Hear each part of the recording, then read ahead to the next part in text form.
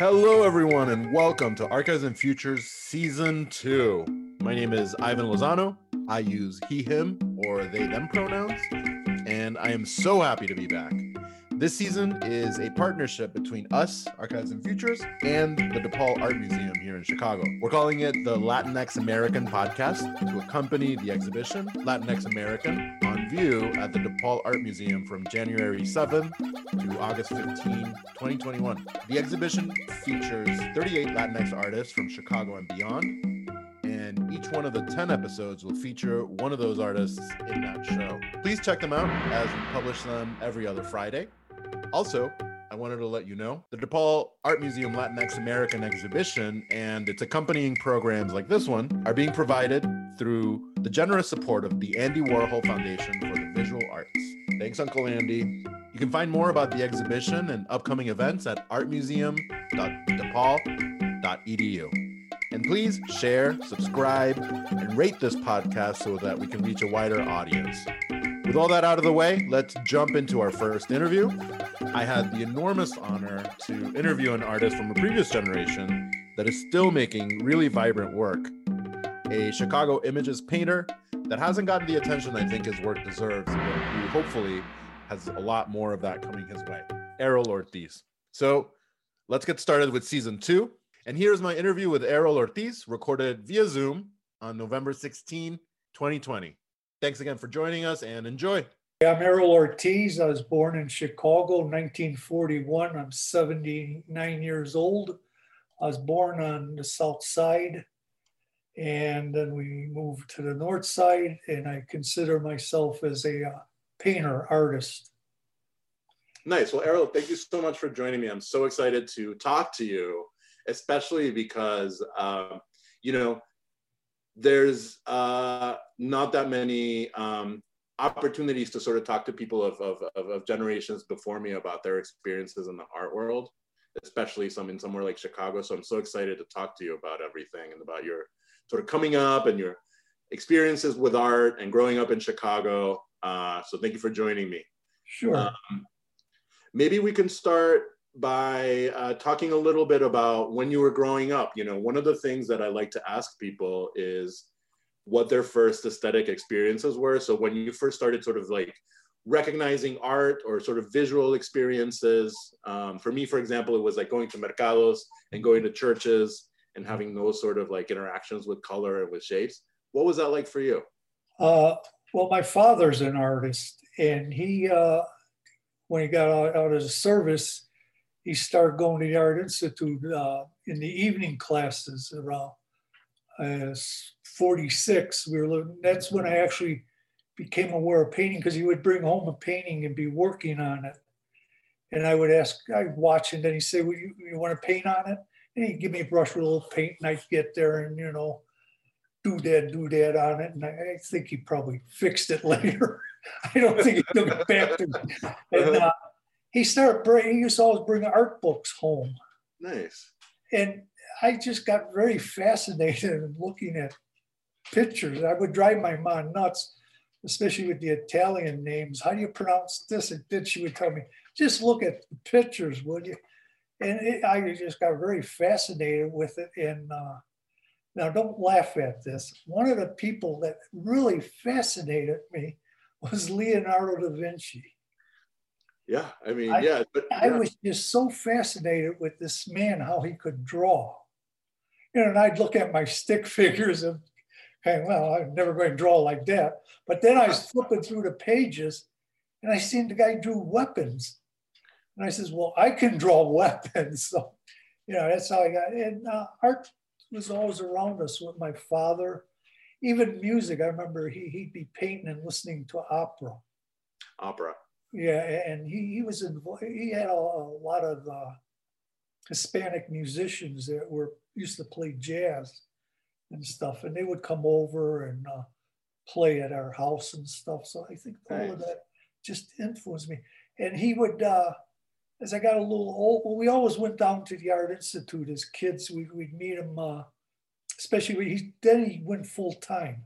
Okay. In the evenings. I don't know how the guy did it. He went to the Art Institute full time, went to work at Limburg Steel Heat Treating, which was like a steel mill. He'd work there from 5 in the evening to midnight, come home, sleep, get up and go to school, be at school at 9 o'clock in the morning full time. For That's 4 years he did this. Yeah. But after we would meet him, sometimes he would have a Friday off and we would meet him in Grant Park and we'd go to the Free Symphonies or we'd go in the Art Institute. I would just wander around and he would take me sometimes on a Saturday there and tell the guards it was okay. I could just wander around while he had to use the library. I just loved wandering around looking at the paintings. And first time I actually ever, I was always drawing, doodling, I call it more. In fact, I got in trouble. I drew on some brand new wallpaper my grandfather put up with my aunt's lipstick. And luckily it came off with this stuff, pink stuff. It was flowers and roses, so within it blended in. So 2 days later, I did the same thing on the kitchen wall, and that ended my career as a muralist. I was warned, you better not do this anymore. But they had a contest. I don't know if you're familiar with the New World. It was a Catholic newspaper. Okay. I was in 7th grade. They had a contest where they wanted a painting of the Blessed Mother. So I went home and did a painting and didn't expect anything else. I got a call down to the office. I figured I was in trouble or something. She says, your painting won 2nd place in the thing. So I went down there and, and ever since I've always been painting. I used to get pieces of masonite and go out in the alley and paint the weeds and stuff. And slowly I developed into, it just sort of was never pushed in it. I think my dad did it sublimity, kept all artwork around it. It just had a tremendous influence on me. Do you remember what kind of art or what, or specific like shows or pieces that you were sort of like gravitating towards when you were going to the Art Institute when you were young? I went there only 2 years, and that was the evening. I was studying with a man, Claude Bentley. I don't know if you're familiar with his work. Very abstract. Okay. You could look him up. I think you'll find very abstract. I was very influenced by him. But I wanted to take up figure drawing and stuff. And so I went there and took figure drawing in the evening classes. And then I would Saturday classes too. I studied with, I can't think of his name right now, but I took modeling, clay modeling with him. And then I studied with a man, Douglas Kraft, who was there. I think I really enjoyed his class out of all the classes I had, because he had us do things like draw in the form of the cubists and stuff, and sent us out to do watercolors out in, out in Grant Park and stuff. But while I was at the Art Institute, I was still painting very abstract. Then one of the teachers there wanted me to go full time. And I told him, yeah. And he said, well, send in your transcripts from school. And he says, where's your transcripts? I says, didn't they come? Well, I never graduated high school. And so he says, I think I could get you in without them. And I started thinking, I got to take academics, don't I? So I went to Mexico for 9 months, which was a good idea. And in fact, when I was in Mexico, I did 2 landscape paintings. I did a lot of painting on paper. I threw it out, and I was trying to develop more of a figurative thing. Then when I came back to Chicago, I have slides that are worked. A lot of that work's lost, but of sort of figurative coming into the things, people, but still kind of abstract. And then one day I was to enter this contest, and I don't know what made me do it. I picked up my T-square and started measuring things on this huge canvas. I think it was 6 foot by 4. And I drew these birds, very hard edge, almost had airplane feeling. And I entered it and it got accepted. And then I slowly started, if you look at my later work, like, I don't know if you've seen with astronaut target astronauts. I started developing into that, and I think my mechanical drawing years at Lane and architectural drawing had a tremendous influence in my artwork. And that's Yeah. slowly I started developing into that. And for color, I've always had this thing for color. I would go into the store and open up the boxes of crayons and just look at the dots. Yeah. Even now where I paint, I can look out my neighbor's yard, and he's got all different shades of different grasses growing there. There's all these different shades of green. I just love watching as the sun goes over, changing the colors. Was your house very colorful when you were growing up?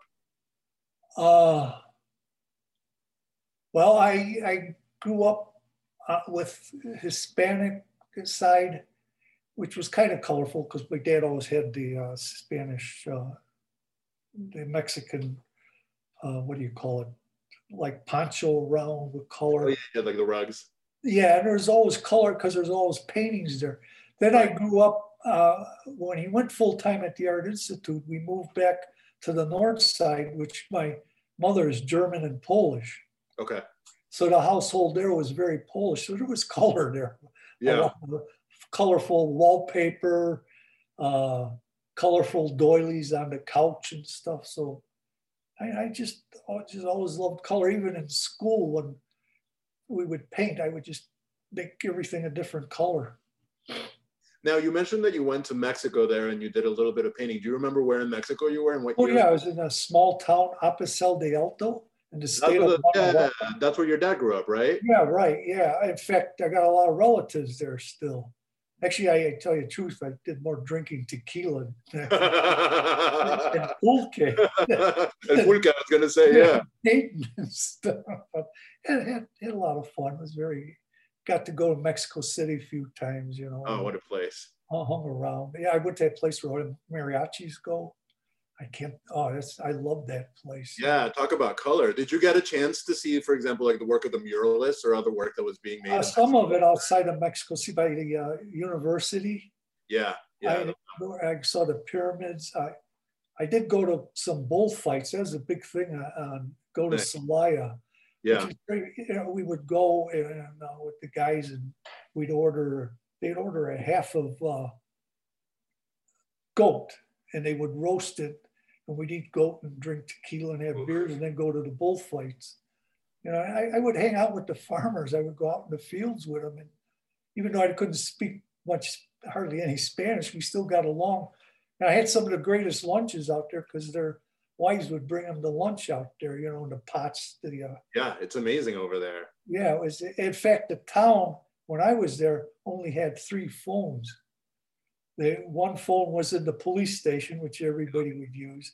The mayor had one, and my one uncle had one who owned the pool hall, the buses, and a couple stores, and about 4 or 5 ranches. So he was pretty well off. But nice. I didn't get along with him too well. I got along good with my uncle Agapito. He was more of a partier. My other uncle, I don't think he liked the gringo there drinking. So when I came back, what drew it together was the Chicago and Vicinity show. I don't know if you're familiar with that. It was the thing they have at the Art Institute. Well, everybody would enter it. So everybody that got rejected, I knew the people who did it. We formed shows, big shows. So anybody who got rejected could enter the show, and we would exhibit all over. And that's how, when I came back, I knew a lot of the people already, like Ed Paschke. I knew him from school. These are guys we used to go out and have beers with and go to ball games with. Carl Worsam, Jim Nutt. I knew we used to play handball together. His wife, which I don't know real well, but that's what drew everybody together. Then I met Don Baum, and through him, I got to exhibit in a lot of places. I was in that show. We were looking for artists at the Museum of Contemporary Art, and then Chicago needs famous artists. Yeah, I got a show with Marjorie Dell, and things just blossomed from there. when we used to get together, we didn't talk about art that much. We would look at each other's art, and then we would talk about something else. Some of the guys were wanted to do some films. We did talking on that. Nice. But we would just hang out, go around, go to the different art galleries and look. But I don't ever remember actually sitting down talking to one of them about my artwork. They would look and nod their head. That was if you got a nod, you knew it was okay, I guess. Yeah. That's what we did. And I got along with a few guys. I can't remember their name. I don't know what happened to them, but we're Hispanic. And I wish that people would have talked Spanish, because when I came back from Mexico, I was picking it up, but everybody spoke English. Yeah. Even my dad, they never spoke. They would speak Spanish, but when they would talk to me, like I'd be with my Uncle Mondo and Beto, and they'd all be speaking Spanish. And all of a sudden they turn, "Hey, Harold, let's play catch or something," I don't know. Do you think that was something they did on purpose? Because I know that, like, a lot of Mexican families, when they would come over, there was sort of like on purpose, they wouldn't teach their kids Spanish because they didn't want them to have that. It was a sort of a way of like becoming part of America or something. Was that something that happened in your family? Yeah, I'm pretty sure that's what it was, because I was talking to one of the ladies at the National Museum of Art, Mexican Art, and she was saying she found a lot of people my age who are Hispanic don't speak Spanish, or very little. I can swear at you like a champ if you want me to. Or get myself part, right? Yeah. Trouble. Yeah, that's what I remember. I could order a beer, but they didn't. Which I really regret. And also, like when I was with my mother, my grandmother spoke Polish, but she would always speak English to me too. Yeah.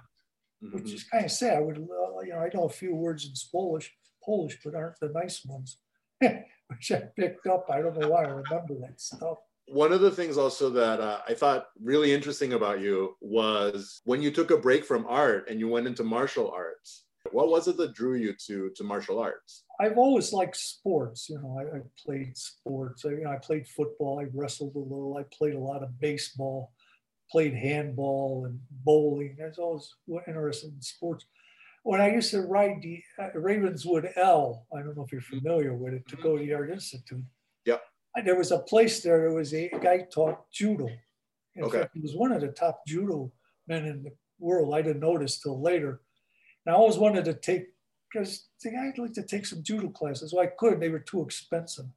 Well, I had a studio on North Avenue, and I had my friend next door to there, Bob Ellison, who was a columnist for the Chicago Daily News, wrote a column, Night Beat and stuff. And he wanted to do a column on karate. And he knocked at my door. He said, "Hey, you want to take karate lessons with me?" I said, "Yeah, but Bob, I don't have any money." He says, "Well, let me see." He says, "I'll take that painting, and I'll pay for your lessons." I says, "All right." Well, I didn't notice he signed me and him up for private lessons with this instructor. Uh-huh. Well, I just got really involved in it, and it just fascinated me, the discipline. So I stuck with it. I quit exhibiting and involved, but I did a lot of drawing, which got lost too when I was at that time. So I stayed with it and got up to 5th degree black belt. And I taught at a YMCA. I taught at my instructor's school. He opened up another school, which I completely took over for a while. But I'm not a businessman. People would come in and, "Yeah, you want to sign up here?" People would ask me, "Can you jump over a 6-foot fence?" And I said, "I don't think so." They had the illusions about it because of the movies. Right, because of the movies, yeah. But I think it's a great discipline for people, Yeah. It gives you a method of self-defense and stuff, but just the whole discipline, I just liked it. And actually, that's how I met my wife. Nice. Was she in your classes? Well, she seen me beach training and she signed up where I was teaching. Nice. She conned me into it. That's great. Yeah. So anyway, that's how I got into the martial arts. In fact, Do my you feel dad even took it for a while. oh wow. Yeah, he see I was taking it, so he wouldn't signed up later on.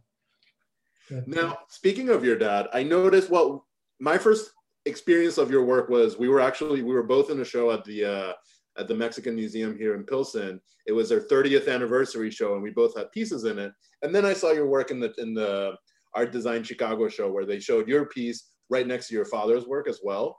What was that like when you started sort of becoming an artist, and that relationship with your dad? Was he supportive of it?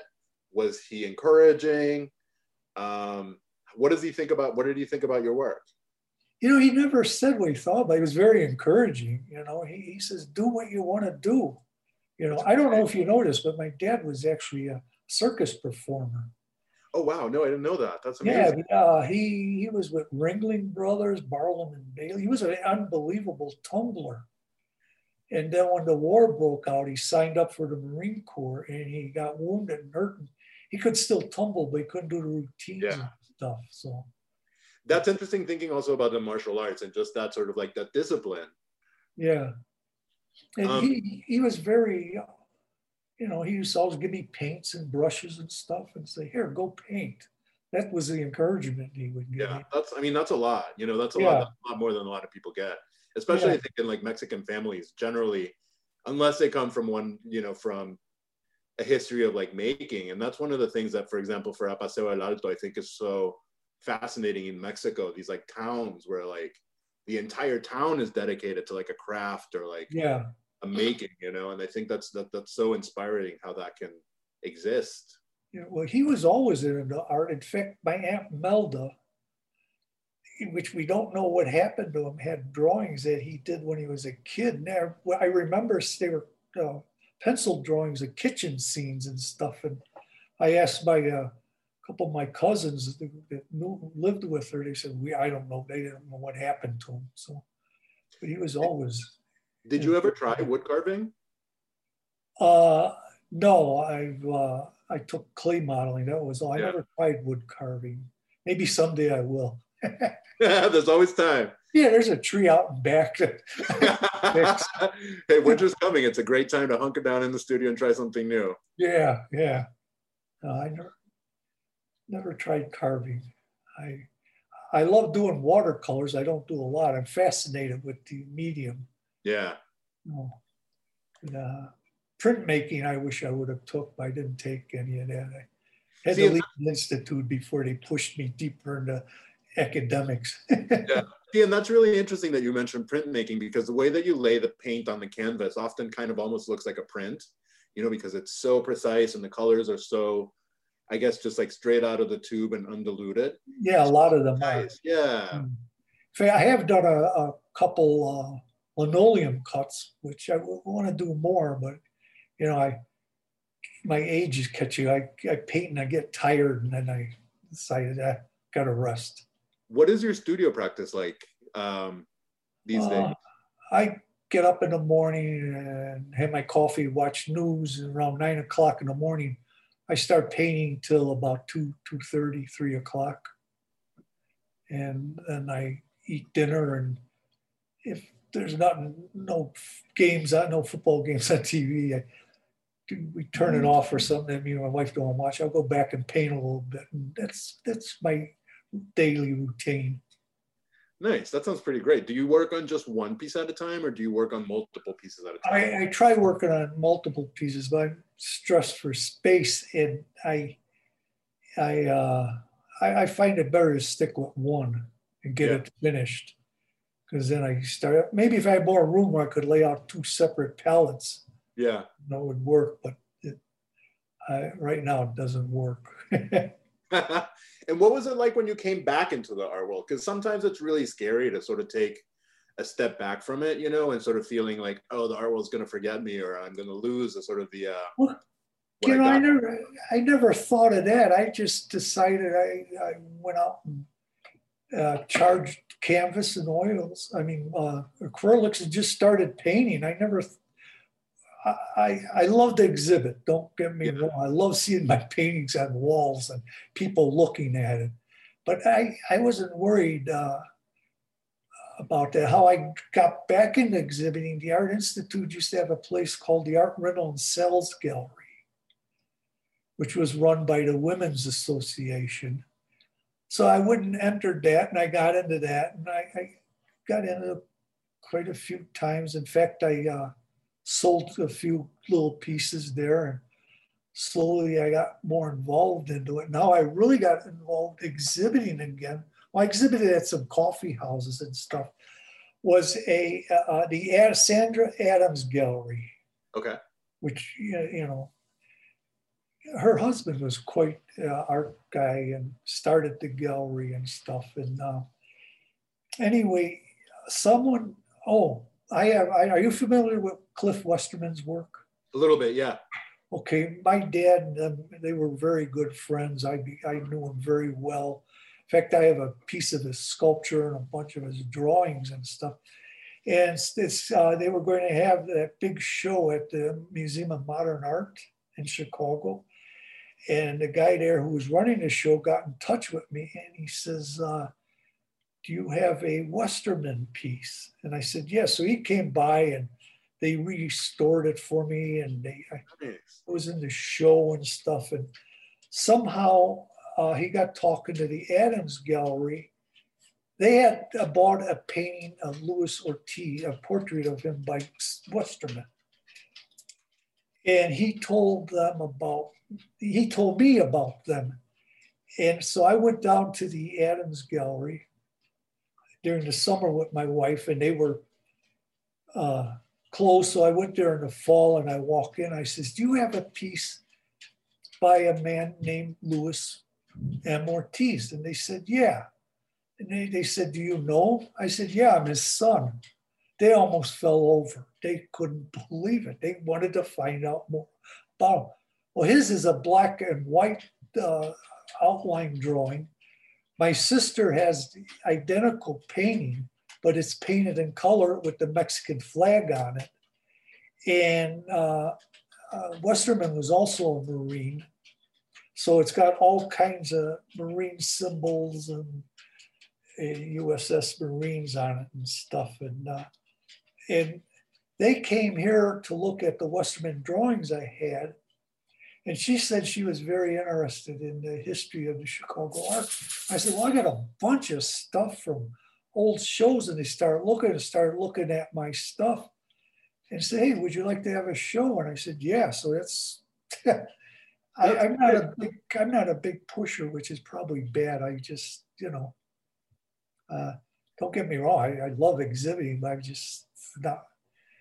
It's a lot of work. That's something that I'm not the best at either. It's, sometimes I don't want to, it doesn't come natural for me to be that kind of hustle that a lot of people. Yeah, you got to go to the gallery openings and BS, to put in plain English. Exactly. Yeah. People, I'm just not there. People will come over here and I want to buy that painting. How much you want for it? And I says, well, here goes the old Maxwell Street routine. $200. How about $150? Okay. Haggling. Just like, I think I've had one person come in here and didn't argue prices with me. Right. So, but and it's very hard for me to negotiate like that. I just, here's my price. Let's talk about something else. You like my wine?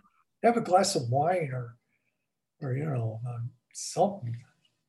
Now, I'm also interested, you brought up, of course, with your dad, the armed forces. And I'm interested in how in your older work, there was a lot of sort of political content in the way that you were sort of showing the military devices and military machinery. How do you feel about the political aspect of your work? Well, it's very political. It's very almost anti-war. Yeah. Almost glorifying it. Very sad. See, I grew up, it was funny, everybody wanted to get out of being drafted in the 60s. Well, I got my draft notice, quit my job, figuring, well, I'm going to go into service. And 3 months later, some of the guys I knew from the neighborhood that weren't artists were already being sent to boot camp. So I went down there to find out what's going on here because I quit my job. Yeah. So I went down there and the lady says, let me look up. And she says, I'm sorry, young man, we can't accept you. And I almost fell over. With joy or with like, or were you? Well, it was a weird feeling because I would have went into service, which it probably would end up doing a lot of anti-paintings eventually because I realized we need service and stuff, you know. Yeah. You can't avoid it. It was a strange feeling because I almost bit my tongue off because I didn't want to start laughing in front of her. Because I knew all these guys at the Art Institute that coming up with unbelievable excuses to get out of the service. And I knew guys that went to who admitted they didn't want to go, which I give them a lot of credit because they were honest about it. They went up to Canada, they didn't want to fight, which I give them a lot of credit. They were honest about what they felt. So I'm walking by and there's this Marine recruiter there. And he says, oh, what happened? I says, I got rejected. He says, maybe I could help you. He says, what they classify you as? I said, 1Y. And he looked at me and says, I can't help you. And I still, to this day, I have no idea exactly what that classification means. Oh, man. Yeah, no, I don't either. But what's funny is I've looked it up. Muhammad Ali was classified as 1Y. Huh. But then he got a 4F. But I guess what I understand what 1Y will take you when there's no one left. So we'd probably be in bad shape. So I have, you know, I just never went. Yeah. But my feelings about, also one reason, see, I've always loved airplanes. I used to love going to the Air and Water Show. Airplanes, you'll see a lot of airplanes and missiles, and I turned them into weapons, which they're beautiful things, but they're also what you realize what they're carrying and what they can do, especially nowadays. I hope I'm not carrying on too far with this. Oh, please do. One of the unbelievable scenes, me and my son were going to the Air and Water Show, and I was on the L stop, the Ravenswood L on Irving Park, and I look down and I see this huge shadow, like a bat flying on Irving Park. And I'm wondering, what's that? And I look up, here's one of these those big B-52 bombers flying over. And I go, geez, that thing's beautiful, but look at the mass destruction that thing's carrying. And I think could wipe out Chicago and half of the state and whatever else is around. And I'm wondering, man, what are we doing? You know, we can build these big, massive things and we can't help the poor. Right. Yeah. No, it's really frustrating how. Yeah, it is. The priorities that seem to yeah. Well, there's a lot of money in weaponry. Yeah, there's a lot. I would like to see countries sign agreements, which never has happened, where we will not sell weapons to any other country other than ourselves. You know, it would help maybe. I don't know. Anyway, that's my political feeling. But and then a lot of my stuff, the art too, is dealing with astronauts. I'm very fascinated with that. I would love to go to Mars, which may sound corny, but it'd be great, you know, see what's over there. Yeah, why not? You know. Now, what was that like in, you know, because Chicago was also kind of a hotbed of a lot of that political activity, you know, even, in the Art Institute, you know, with like Leon Golub, he was doing a lot of anti-war stuff. And then, you know, obviously, you know, the Imagists also were really sort of, there was a lot of anti-war sentiment at that time. Well, there was a lot of I know a lot of people who were involved in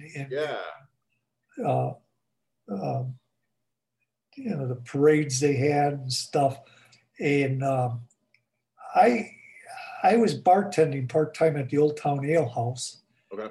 And I remember I was running at that time before they had the big riot downtown, you know, the big convention. I was running down there. I used to run in Grant Park, this circle I had. and there must have been about 200 policemen out there all lined up. And I'm running by and I'm like, well, what's something strange about them? All of a sudden it dawned on me, none of them had their badges on. And I thought, well, that's interesting. And then that night, the riots broke out on Michigan Avenue, you know, and stuff. In fact, I remember one of the funniest scenes I've seen was I looked out on North Avenue. There's these teeny boppers, teenage girls running down the street, and there's this National Guard Jeep chasing them with a 9mm rifle bouncing up and down. There's nobody holding it, but it was bouncing up and down on the Jeep, and they're chasing these girls down the street. And it was it was a strange time. There was all the peace movements, and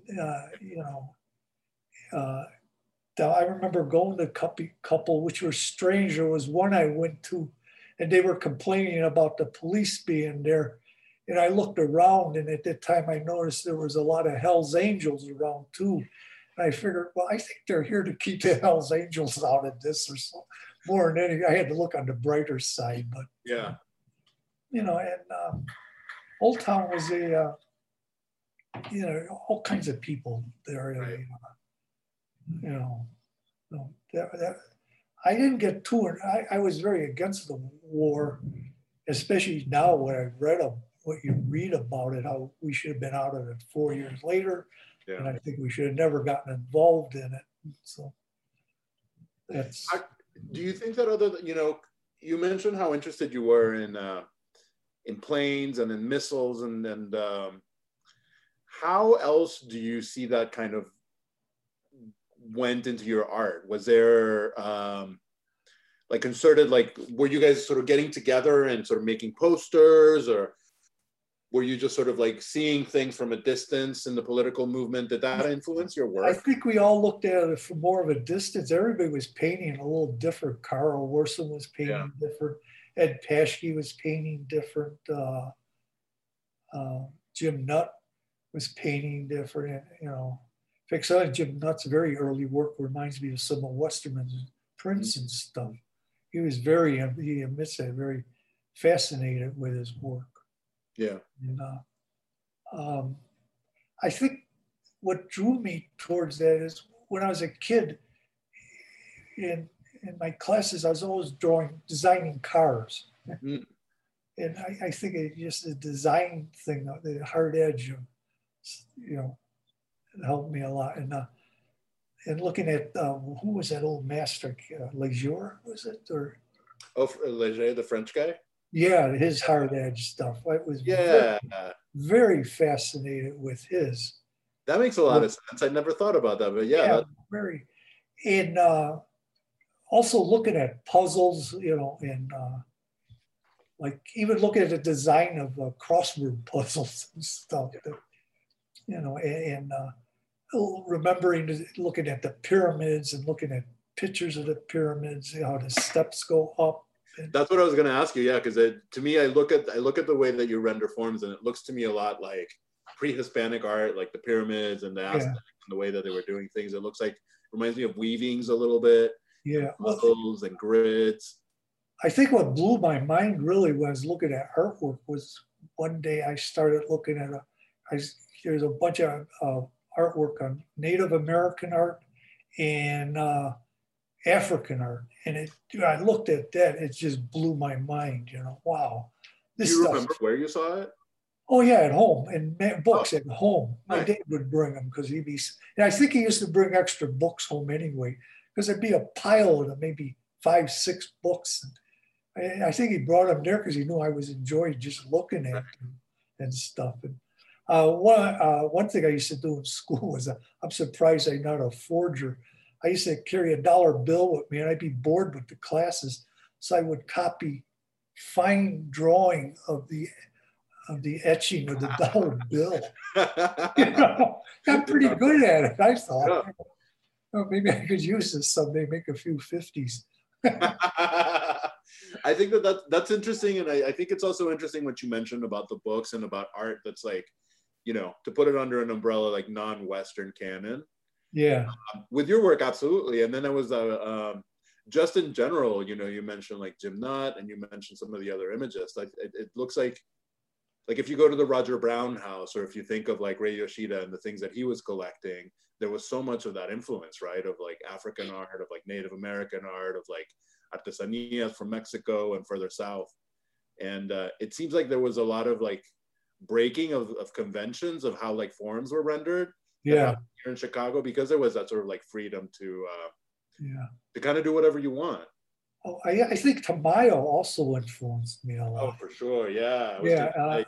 Trying to think, Tamayo. Also, what influenced me a lot was the French Impressionists, the color. Yeah. In Van Gogh, man, I was fascinated with Van Gogh, where he used color and just used it, you know. And that's the one thing that I got to give Claude Bentley for. He says, just be free with your color. Don't worry about it. So I'd be there putting it around, reds on top of blues and stuff. It was just great, you know. Yeah. In fact, I think if I would teach an art class, I'd have everybody wear the oldest clothes you got and start just throwing paint on the canvas. Not to That's make not a bad thing. Just see what the colors do when they meet and how they play with each other, you know. Now, where did the idea, or not the idea, but again, sort of going back to trying to like remove the artist's hand almost for the way that things are rendered, that sort of like discipline and precision in your work, where do you think that came from? Was that just something that was in the air in Chicago?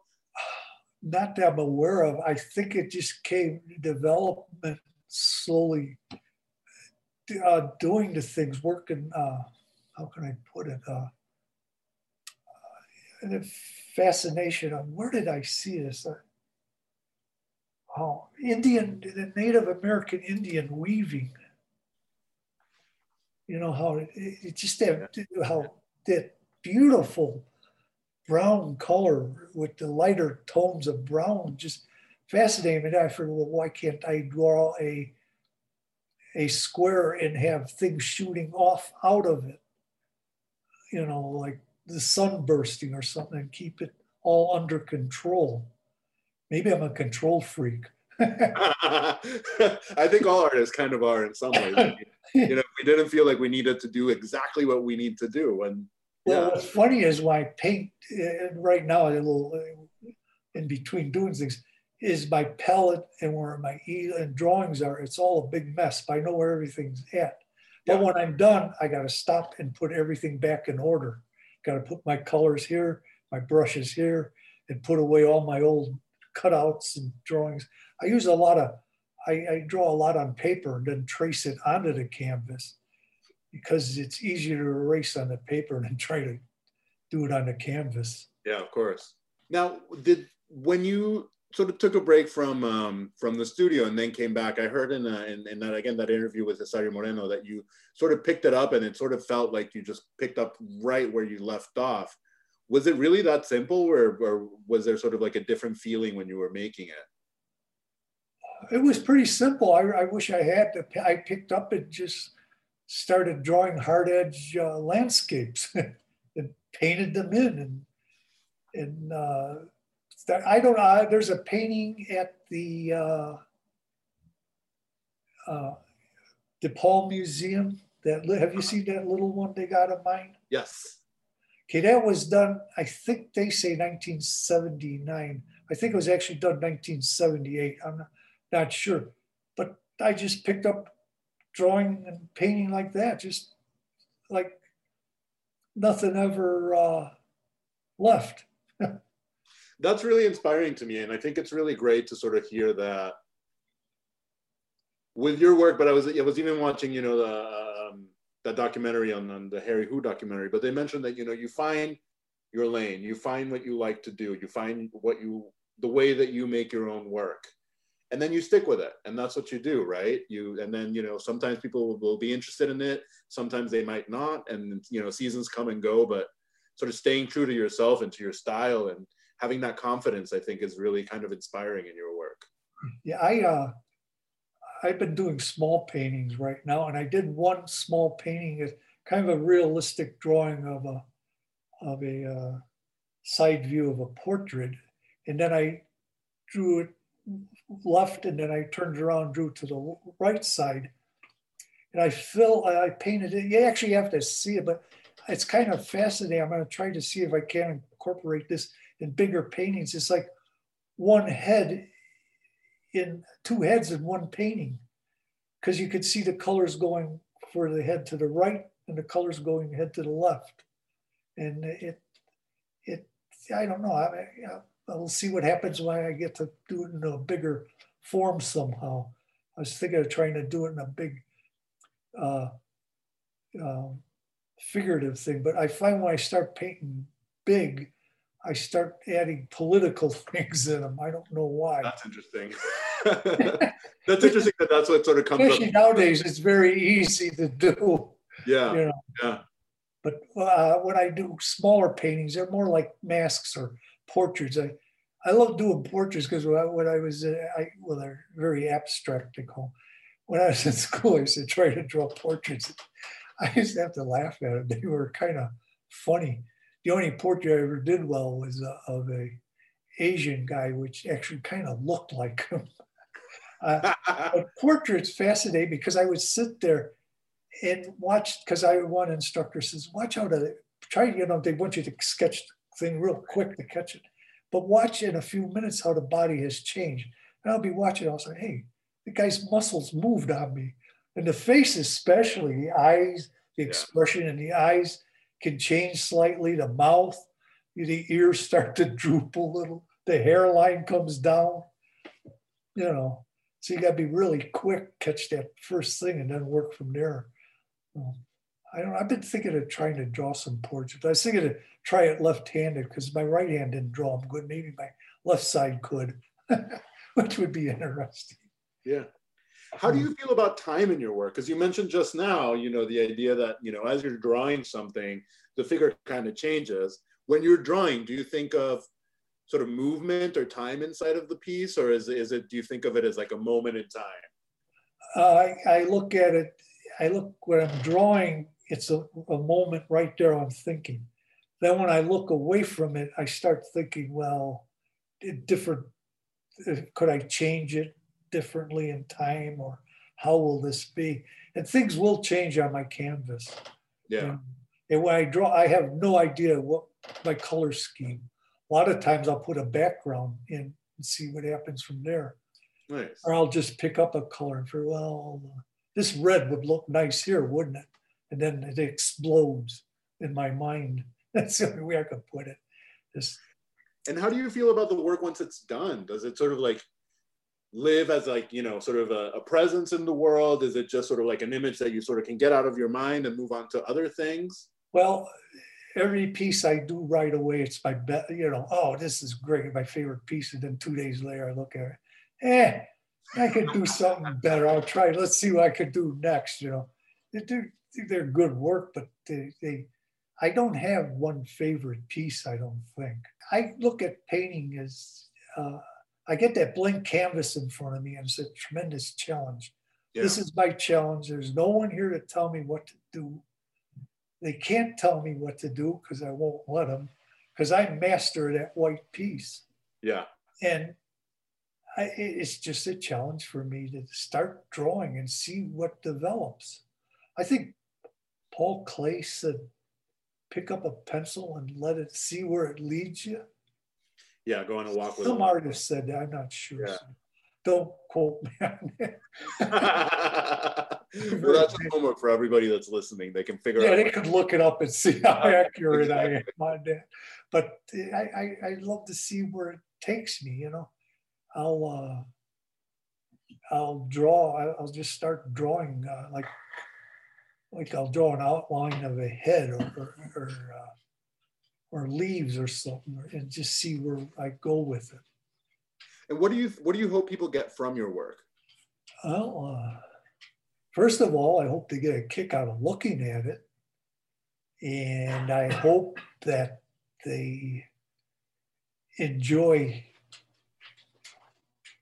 the color and the design of it, and then look to see if there's more, if it's a statement or if it's just an object of something to enjoy.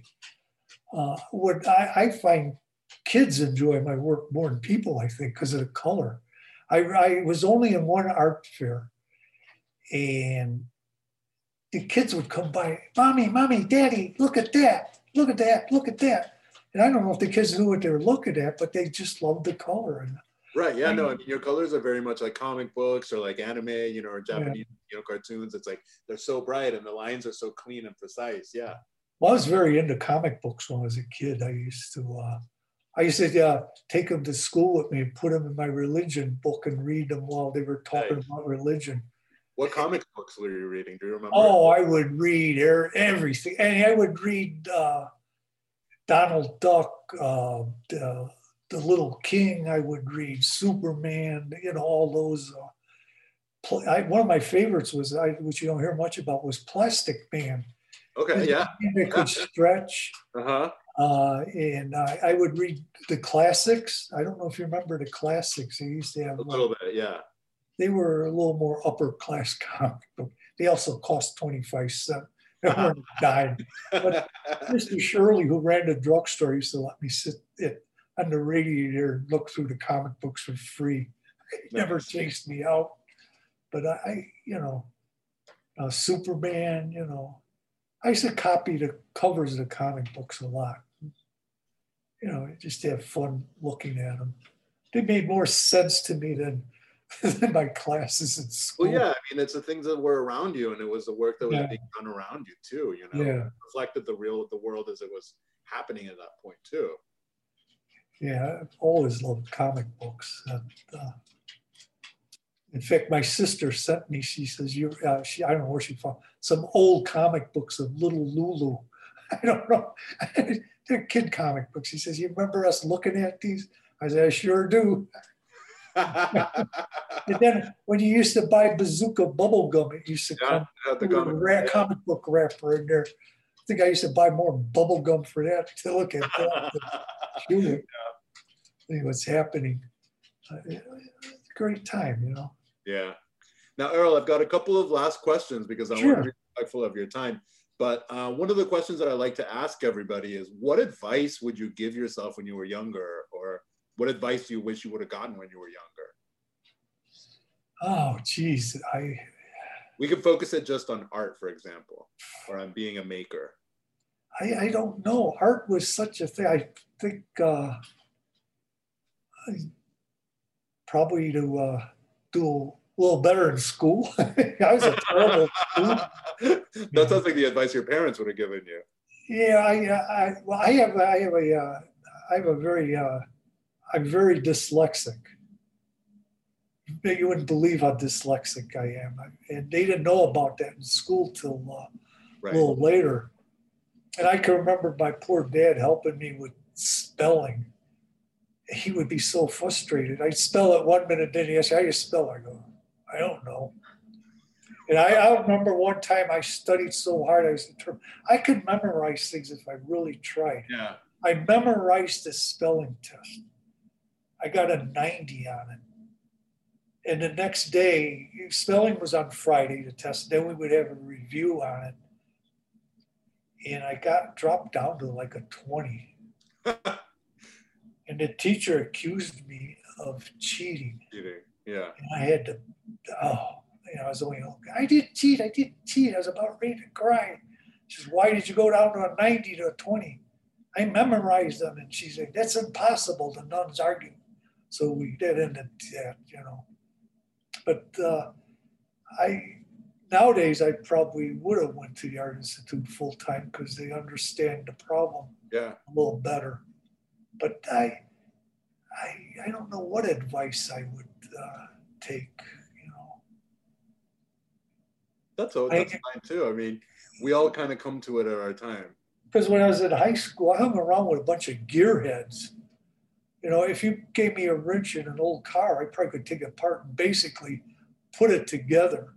May not run well, but I know what I'm doing. I have an idea. And I had auto shop, aviation shop, 2 different types of auto shop who actually worked on cars and stuff. So, but I don't know what advice I would give myself. maybe not riding fast cars without my parents knowing about it. They did a lot of drag racing. Yeah. In Chicago, like in the city limits? Was that something that It was on Harlem Avenue, a place called Skips years ago. oh wow. Yeah, there was drag racing going on in the city. They're kind of secretive though. Yeah, I would think so. Yeah. Now, have all the challenges of this year with COVID, with social unrest, has that changed how you think about art or how you make your work? It hasn't changed my artwork. It's changed me a lot because I don't socialize. I don't, me and my kids are real close. They've been by, but we distancing, usually we have these get-togethers with dinner and everything, and we always have a poker game. We have our monthly poker game, and I miss that. I don't go to restaurants. I don't see anybody around the neighborhood. Right. I have some health problems, which seem to be okay, but just being careful.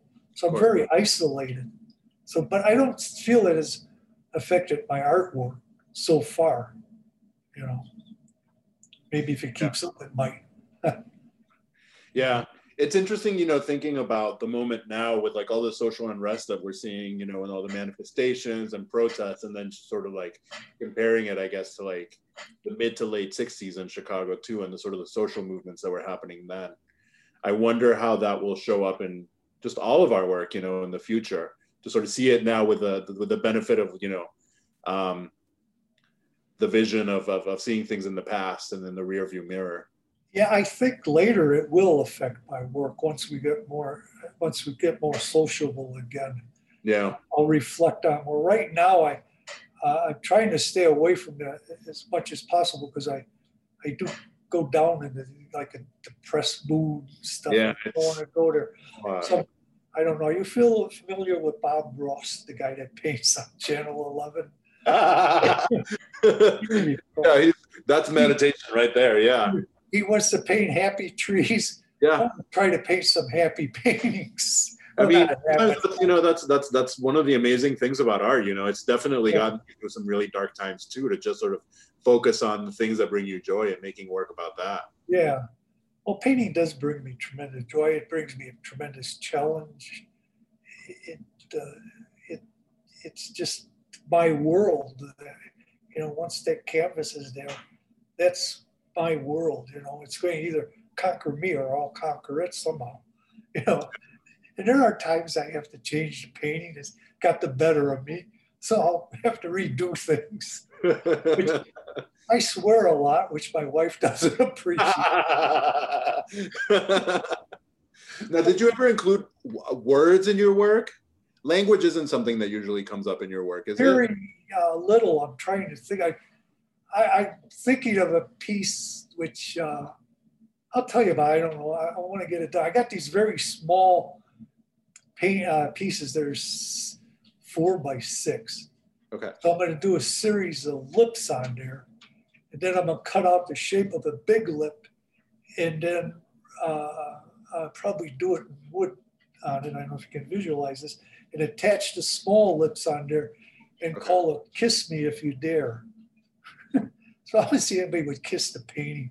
I don't see, but I think I have used one or two. I'm trying. I don't really remember. What about the role of titles? Do you think a lot about the titles in the work? Does that come like easily? No, or what it comes very hard. Sometimes I'll have a title right away. My wife helps me a lot with my titles. In fact, all the little paintings I've done, it's number A, B, C, and D, and E, and F with the size. I find titling my work very hard. Something like one work I done, which I don't know if you've seen it, with guns in it, Violent City, that came very easily. Astronaut Targets, sometimes it comes very easy. Other times it comes very hard. Yeah. Hard, because there's so many things going through my mind. Yeah. Then when I do come up with titles, sometimes it's pretty stupid. I got to laugh at the title. It's nothing to do with the painting. Does. Yeah, well, that works too sometimes, you know. Yeah, well, Something, you know, painting's about a feeling. Might be good. People are, oh, what's that title? Be looking for something that's not there. So I don't know. Well, good. Works hard for me. Titles are hard. Yeah. Now, final question. I also just want to, you know, with how difficult this year has been for most of us, I also just want to like end these conversations on a high note and just ask, what are you excited about in 2021? Is there anything coming up or any opportunities or work that you're planning that you're really excited about? Well, I'm excited about moving. My kids have bought a 4-flat. My my 2 sons and 1 daughter have each their own apartment. So we'll be moving down into the basement, which is actually a garden apartment, which they're fixing up. I'm looking very forward to that, to moving. And where I'll be able to start, I want to start painting bigger. Not super big, but, you know, maybe 5 foot by 4, 5 by 6, you know. That I'm very excited about. And I just hope that this vaccine they're working on helps. You know, because, fingers crossed for that. Yeah, because you know, I'm 79 years old. I'd like to socialize with a few more people, and I'd like to get a couple more shows. But being the hustler that I am, I don't know how that's going to happen. You know, well, I don't know, Errol. I think that should be something that you're really encouraged by, because I think that your work is just so beautiful, and I think that there's been over the last few years a sort of a looking back and seeing like, oh wait, we missed this. This was really good. And I think it also sort of shows in the I don't want to call it the attention, but just the way that your work has sort of come up again, and you're starting to sort of be in these shows and get this attention. And I'm just so encouraged by it. And it's so inspiring also to see that, you know, you can keep working for this long, and then, you know, at some point your work might come back up and people will start to pay attention to it more. And just seeing the way that you make your work has been really inspiring to me. Also, I wish some of my older work would pop up, you know, that got lost. I don't know if, I kind of worried it got destroyed because where it was stored, even the guy had his work there and stuff, he couldn't find it. So hopefully maybe someone took it and it'll pop up someday.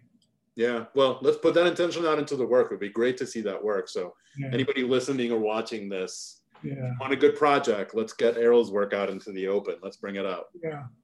Well, if you ever have a chance, I'd like to invite you over. I could show you a lot of slides of my older work. I would love that, Errol. I would really love to come over and see your studio, see your process. And I move and stuff, which will be in the end of April. Thank you so much for your time. This has been a really great conversation. Great. I hope I didn't get carried away too far and stuff. No, not at all. That's what I was hoping we would get to. Okay, great. I hope you enjoyed it. And I'm glad this computer worked, and I'll have to thank my son because he uses it at work for his patients. Yes, thank you so much, Errol's son. Yeah, I'll tell him it worked out fine. All right, Errol. Okay, bye. Take care. And that is our interview. I hope you enjoyed it as much as I did. Archives and Futures, Season 2, the Latinx American podcast, was produced by me, Ivan Lozano, in Chicago, Illinois. Check out my work at ivanlozano.net or Ivan Lozano Studio on Instagram. And before we leave, some thank yous are in order. Thanks to La Spacer, Natalie Murillo, for our theme music. Go check her out at laspacer.com. And to the current and former team at the DePaul Art Museum for making this exhibition and this podcast season happen. In no specific order, thank you to Julie Rodriguez-Winholm, Mia Lopez, Jamie Cooley, Yoni Behar, and Laura Caroline Delara. I couldn't have done this without all of you. Until next time. Bye.